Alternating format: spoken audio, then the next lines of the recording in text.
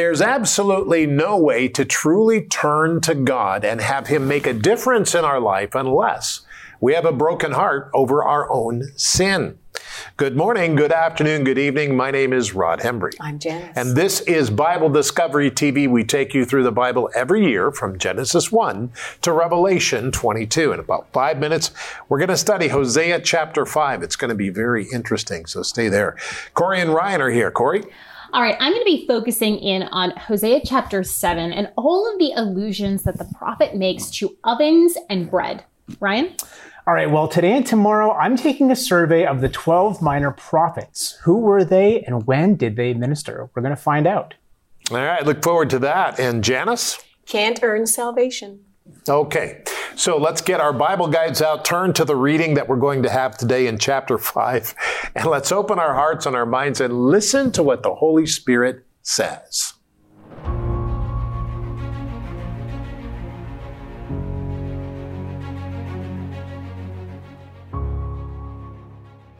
Hosea 5, 1 through 12. Hear this, O priests. Take heed, O house of Israel. Give ear, O house of the king. For yours is the judgment, because you have been a snare to Mizpah and a net spread on Tabor. The revolters are deeply involved in slaughter, though I rebuke them all. I know Ephraim, and Israel is not hidden from me. For now, O Ephraim, you commit harlotry. Israel is defiled. They do not direct their deeds toward turning to their God, for the spirit of harlotry is in their midst, and they do not know the Lord. The pride of Israel testifies to his face. Therefore Israel and Ephraim stumble in their iniquity. Judah also stumbles with them. With their flocks and herds, they shall go to seek the Lord, but they will not find him. He has withdrawn himself from them. They have dealt treacherously with the Lord, for they have begotten pagan children. Now a new moon shall devour them and their heritage. Blow the ram's horn in Gibeah, the trumpet in Ramah. Cry aloud at Beth-aven, look behind you, O Benjamin. Ephraim shall be desolate in the day of rebuke. Among the tribes of Israel I make known what is sure. The princes of Judah are like those who remove a landmark. I will pour out my wrath on them like water. Ephraim is oppressed and broken in judgment, because he willingly walked by human precept. Therefore I will be to Ephraim like a moth, and to the house of Judah like rottenness. Hosea chapter 5, verses 1 through 12. Hosea chapter 5, chapter 6, and chapter 7. Now, during the time of Moses, laws were given to the people of Israel. Now, the laws of God were written down several times in the books of Exodus and Deuteronomy. The book of Deuteronomy was written after Moses had spent 40 years with the people of Israel wandering around the desert. One of God's commands stated, "You shall not remove your neighbor's landmark, which the men of old have set in your inheritance, which you will inherit in the land that the Lord your God is giving you to possess." Deuteronomy 19, verse 14. Now, the idea here is that God had set landmarks in place as part of his covenant.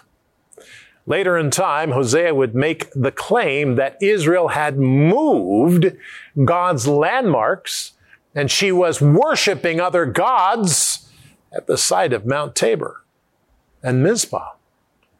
Whatever we fall into, the trap of worshiping other gods, evil quickly takes us in and judgment quickly follows.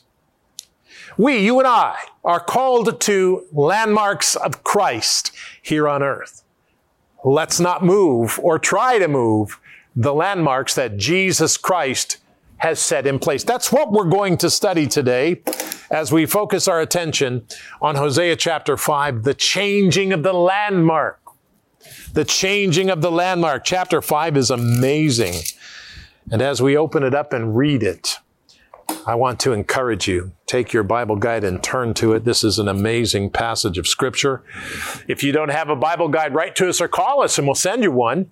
Or go to BibleDiscoveryTV.com, and when you go there, click on the Bible Guide page. It'll take you to a donate page. Thank you, by the way, for your donations. And we don't make a suggested. I mean, it's just whatever God speaks to your heart. We trust the work of the Holy Spirit because the Holy Spirit knows our needs and He knows what you can do, and He does the rest. And so, but thank you for your donations. God will bless you for it. And then it takes you to a place where you can download it as you need to do so. You can find it just how we printed it, and you can have it on your computer every month. Isn't that interesting? Today we focus on the change of the landmark. And Father, I pray, boy, do I pray, there are landmarks. That's the best way to say it. Your law said that, and Jesus said that. In fact, you said, if you love me, you will do my commandments. And Father, I pray we are not under the law, but we are under the obligation of your covenant, Jesus Christ, to follow Him. That's what a Christian is. Somebody who follows Jesus Christ. It's not somebody who follows this dream, or not somebody who follows that dream. Somebody who prays and says, Lord, I want to follow your dream. So Father, I pray today that you would teach us your way and show us your path as we try to navigate this world which seems to be going out of control. Because, Lord, you are in control. And we come to you and ask for your help today in Jesus' name. And we said together, amen. Let's go to the Scripture and learn what this says in chapter 5, because it is interesting. The first verse, here's what it says. Hear this, O priest. Take heed, O house of Israel. Give ear, O house of the king. For yours is the judgment, because you have been a snare to Mizpah and a net spread on Tabor. What is God saying? Hosea prophesies the words of God to the priest and to the leaders of Israel. You see, God has called leaders and pastors to preach His message, not their own. Let me tell you something. I can tell you that there is never a time when we have seen so many pastors, so many leaders, so many preachers preaching their own ideas. Stop it. In the name of Jesus Christ, knock it off. Stop it. This is what you preach. You don't preach pop psychology. You don't preach what you like to preach. You preach the Word of God, beloved. That's what you preach. Man. And that's what Hosea was saying. He was saying, this has got to stop, guys. You got to preach your own. God judges. I'm telling you, God is the same yesterday, today, and forever. Hosea chapter 5, verse 2, the revolters are deeply involved in slaughter, though I rebuke them all. I know Ephraim and Israel is not hidden from me. For now, O Ephraim, you commit harlotry. Israel is defiled. They do not direct their deeds towards turning to their God, for the spirit of harlotry is in their midst, and they do not know the Lord. The pride of Israel testifies to His face. Therefore, Israel and Ephraim stumble in their iniquity. Judah also stumbles with them. Listen to what God is saying, beloved. Even though God knew all about Ephraim and Israel, they did not know Him. God sees and knows all things everywhere. Come to God today. Let me explain something. There are many people who call themselves Christian, but they don't live like it. They're not living like it. When you're a Christian, you honor God and you respect Him. You follow His heart. You do things His way, not your way. Not what feels good to you. You do things according to what He's told you, according to what He said. And God helps us through the power of His Holy Spirit. His Holy Spirit is amazing, tell you. That's in divine mind. That's what that is. 6 through 12. With their flocks and their herds, they shall go seek the Lord, but they will not find him. He has withdrawn himself from them. They have dealt treacherously with the Lord, for they have begotten pagan children. Now a new moon shall devour them and their heritage. Blow the ram's horn in Gibeah, and the trumpet in Ramah. Cry aloud at Bethaven. Look behind you, O Benjamin. Ephraim should be desolate in the day of rebuke among the tribes of Israel. I make known what is sure. The princes of Judah are like those who remove a landmark. I will pour out my wrath on them like water. Ephraim is oppressed and broken in judgment because he willingly walked by human precept. Human laws, human precept. Therefore, I will be to Ephraim like a moth, and to the house of Judah like rottenness. There is no turning back to God without a broken and a humble heart. There is no turning back to God without a broken and humble heart. Even in this time of grace, there are some who continue to choose to reject God with their proud hearts. Their hearts are proud. God should be glad that I'm in his kingdom. What in the world is that? I praise God that he sees willingness to sacrifice his son, that when I make him Lord of my life, I can become in his kingdom. So different. Let's pray and pay attention to God.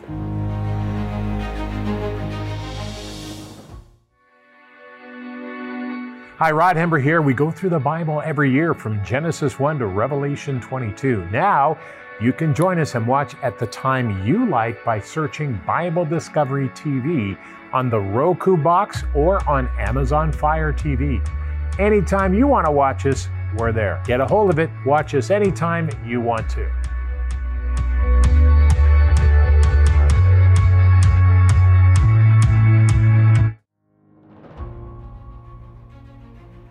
Well, it's time now to carry on with our Bible study, and since we've just recently started reading through the minor prophets, today I thought it would be really helpful to put these 12 men into perspective and to summarize their lives and careers. Who were they? When did they live? To whom did they prophesy? Answering these questions will help put their books and their lives in context. Now, because of time constraints, we're going to have to split this study up over 2 days. So today, we're going to be looking at Hosea, Joel, Amos, Obadiah, and Jonah. So open your Bibles to the book of Hosea, and we'll go through each prophet book by book.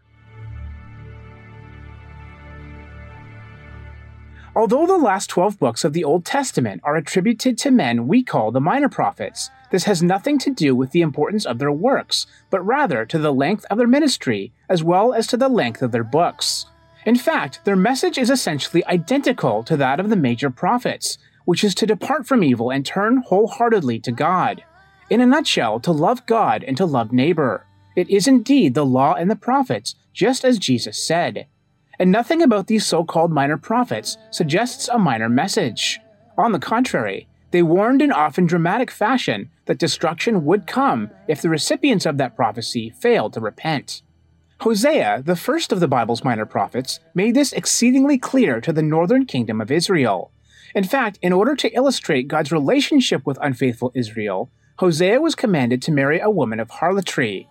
He prophesied in the 8th century BC, during the reign of King Jeroboam II, which places his prophecies just shortly before the nation fell to Assyria in 722 BC. Even though God was offering Israel salvation, which is what the name Hosea means, they refused.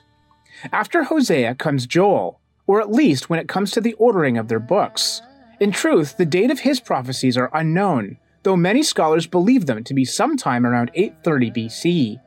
If so, then this would make him the earliest writing prophet. Just as Hosea was called to warn the northern kingdom of Israel of impending destruction, Joel was called to warn the southern kingdom of Judah of the same. In fact, he used the current natural disasters of the locust invasion and drought to illustrate a coming military invasion of Judah. Then there was Amos. Though he was not a professional prophet at all, but rather a shepherd and grower of sycamore figs, his message was equally divine. Known as God's angry man, Amos came against the oppression of the poor that was all too prevalent in the northern kingdom during the reign of Jeroboam II. As a farmer, Amos would have been particularly sympathetic to the common people and the poor. Following Amos is Obadiah, though it's not really known when he prophesied. Thus, dates for his ministry range anywhere from 850 to 400 BC. What is clear is that he was called to prophesy not against Israel, but against Edom. Due to their continual mistreatment of the Israelites, God was about to bring judgment upon the Edomites. Another prophet called to prophesy against a foreign nation was Jonah. Though he is best remembered for prophesying against Nineveh, he did make other prophecies during the reign of Jeroboam II, not recorded in his book. Interestingly, Jonah was from a small Galilean village called Gath-Hepher, which means that the Pharisees were wrong when they said that no prophet has arisen out of Galilee. All right, so as I said before, because of time constraints here on the program, I had to end with Jonah for today. But tomorrow we'll carry on and conclude our study as we finish off with the last 7, namely Micah, Nahum, Habakkuk, Zephaniah, Haggai, Zechariah, and Malachi. Quite a mouthful. Yes, it is. In fact, some people like to say that they call him Malachi Makalichi because he was an Italian prophet. Yeah, so. That's right. But Jonah's a good place to end. Jonah's a fascinating prophet, too. We'll get to him for sure. In a few weeks in teaching. But that's great. Thank you, Ryan. Corey? All right. Hosea chapter 7 has a very harsh message, but we're going to start with something that is not so harsh. It's rather nice, actually. We're going to be taking a look at how bread was made in ancient Israel, because Hosea chapter 7 uses the oven and bread as a symbol, as an allusion to what is really going on underneath the surface of Israel's happy existence and prosperous existence. So let's take a look first at ovens and bread, and then we'll get into the nitty-gritty of what Hosea is talking about. In the middle of Jesus' famous model prayer, he petitions God to give us this day our daily bread, demonstrating quite naturally the ancient importance of this culinary staple. Bread was such an integral part of the ancient Near Eastern diet that the word could be used to mean food in general. Almost as far back as historians can see, bread has been a part of the human diet via wild and cultivated seed. Like today, there were many different ways to make a loaf. First, flour had to be processed. Different types of grains were used. In ancient Israel, at least 2 types of wheat were grown. Emmer wheat that required traditional threshing or pounding to get rid of the seed hull, and durum wheat that became more popular because it didn't require threshing. Wheat was grown from November to May, and its harvest was celebrated by the biblical Feast of Weeks. Barley was the other dominating grain of the biblical landscape. As a crop, it was more robust than wheat, tolerating harsher conditions and poorer soil. But it was also viewed as less valuable than wheat. For example, except for in a very specific circumstance, offerings to God were made of wheat flour. The heads of wheat and barley could be eaten raw or toasted, but the truly civilized way was to process them into flour. This was most often done by hand on a daily as-needed basis. Dough would then be mixed up with the flour and a liquid, any add-ins like fat, seeds, fruit, or coarser grain, and could be baked right away or leavened. The baking process itself also varied greatly. Dough could be flattened and cooked directly in the coals of a fire. It could be baked on a preheated flat rock or on a large metal circular plate heated over a fire. Ovens were also utilized, dome ovens and tanner ovens being widely attested to. Ancient Egypt has left us the most prolific evidence of bread baking in its pictorial representations, 3D models, and even in the form of ancient loaves themselves. From these, we learn that bread was baked in many different shapes, sizes, and forms. It could be flat bread or leavened bread. It could be shaped by hand into spirals, loaves, or models of other things. It could be stamped or baked in a pottery mold. Potted and molded bread were often baked in dome-type ovens that facilitated the stacking or placing of pots within the heated structure. The walls of tanner-style ovens were used to bake bread that had been slapped onto it. Whatever process was used, it's clear that bread baking quickly became something more than just calorie-based. It was part of a tradition of modifying the natural world, of becoming creators in our own right. It's interesting that this cross-culturally was then offered back to God, or the gods as it were, an act of love and devotion. Breaking bread was actually, and symbolically, an act of friendship. All right, although bread was seen as a blessing, if you did it wrong, if your tools were faulty, it wasn't a blessing. And we see that here in Hosea chapter 7. So when Hosea is talking about the people of Israel, he says this: they are all adulterers, burning like an oven whose fire the baker need not stir from the kneading of the dough till it rises. So a very, very, very hot oven that the baker can just leave. He can just leave it. He doesn't have to stir it. Down in verse 7, all of them are as hot as an oven. They devour their rulers. All their kings fall. So we've got this idea they are a devouring oven, so hot that it's not good to bake anything. Actually, it just consumes. It does the opposite. It's supposed to produce, but it's actually consuming. In verse 8, God, through Hosea, essentially calls them half-baked. He says, Ephraim mixes with the nations. That is to say, he is relying on other nations for aid rather than God. Ephraim being a euphemism for Israel, northern Israel. Ephraim is a flat loaf, not turned over. And essentially what that means is he's getting burnt on one side, but he looks raw on the other. He's half-baked and becomes useless, no good for anything. The illusions go on. Ephraim is like a dove, easily deceived and senseless, only good to be caught. Okay. So again, this reversal of a blessing. Elsewhere, doves are seen as a good thing, a very symbol of God's mercy and God's rescue. And here, senseless.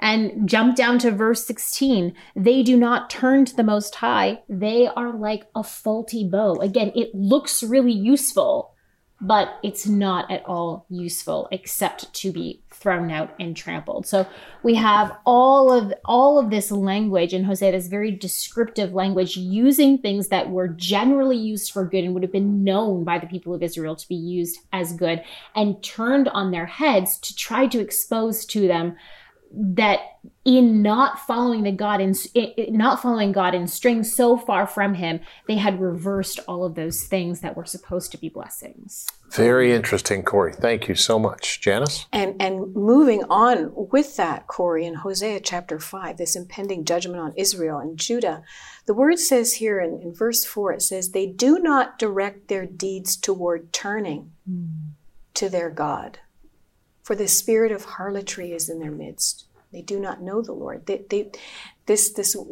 use of harlotry, being unfaithful, going to God, yeah, going to everyone else, but to God is what they were practicing. It says, and they do not know the Lord. The pride of Israel testifies to his face. And it goes on, therefore Israel and Ephraim stumble in their iniquity. Judah also stumbles with them. Then verse 6 was the key verse that I was looking at today, calling it can't earn salvation.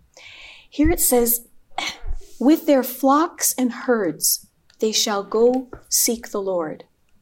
They're taking sacrifices. They're taking their flocks.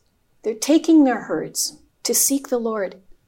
But here's the sad part of that verse, but they will not find him. He has withdrawn himself from them. You know, God tells us in his word, it's not about the sacrifice, it's obedience. And these people had turned away from God. They had relied on everything else but him. And now turning towards him, they try, Rod, to bring things. They try to come to God in their own way. You ever heard that? Oh, there's many ways to God. Many ways. No. There isn't. There's one way. Jesus said, I am the way. I am the truth. I am the life. No one comes to the Father except through me. God gives us instructions in his word. We can't be arrogant enough to think that we can choose how we get to come to God. God tells us how we come to him, and that's through his Son. In the same way, with their flocks and herds, they shall go to seek the Lord, but they will not find him. He has withdrawn himself from them. When we come to God, Rod, we have to come with a broken and a humble heart, knowing that we have not been right, that we can be the best person ever. We can do all the good things. We can do all the great things and give to society and be a wonderful person and sell all of our things and give to people. But that doesn't earn our way to heaven. That doesn't make us be loved by God anymore. God already loves you. God already loves me.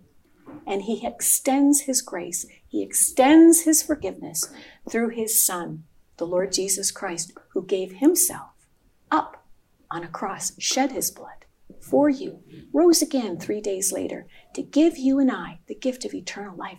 This is what is being extended to us. This rod is the gift of God. Absolutely. Come to Christ. Come today. And when you come to Christ, he's as close as the mention of his name. Just say, Jesus, I need you. Father, I need you today. I need you right now. I can't mess around anymore. I need you, Lord. Forgive me of my sin. Help me. I believe you died on the cross and you rose again in the flesh. And I need you. Help me today, Lord, in Jesus' wonderful name. Amen.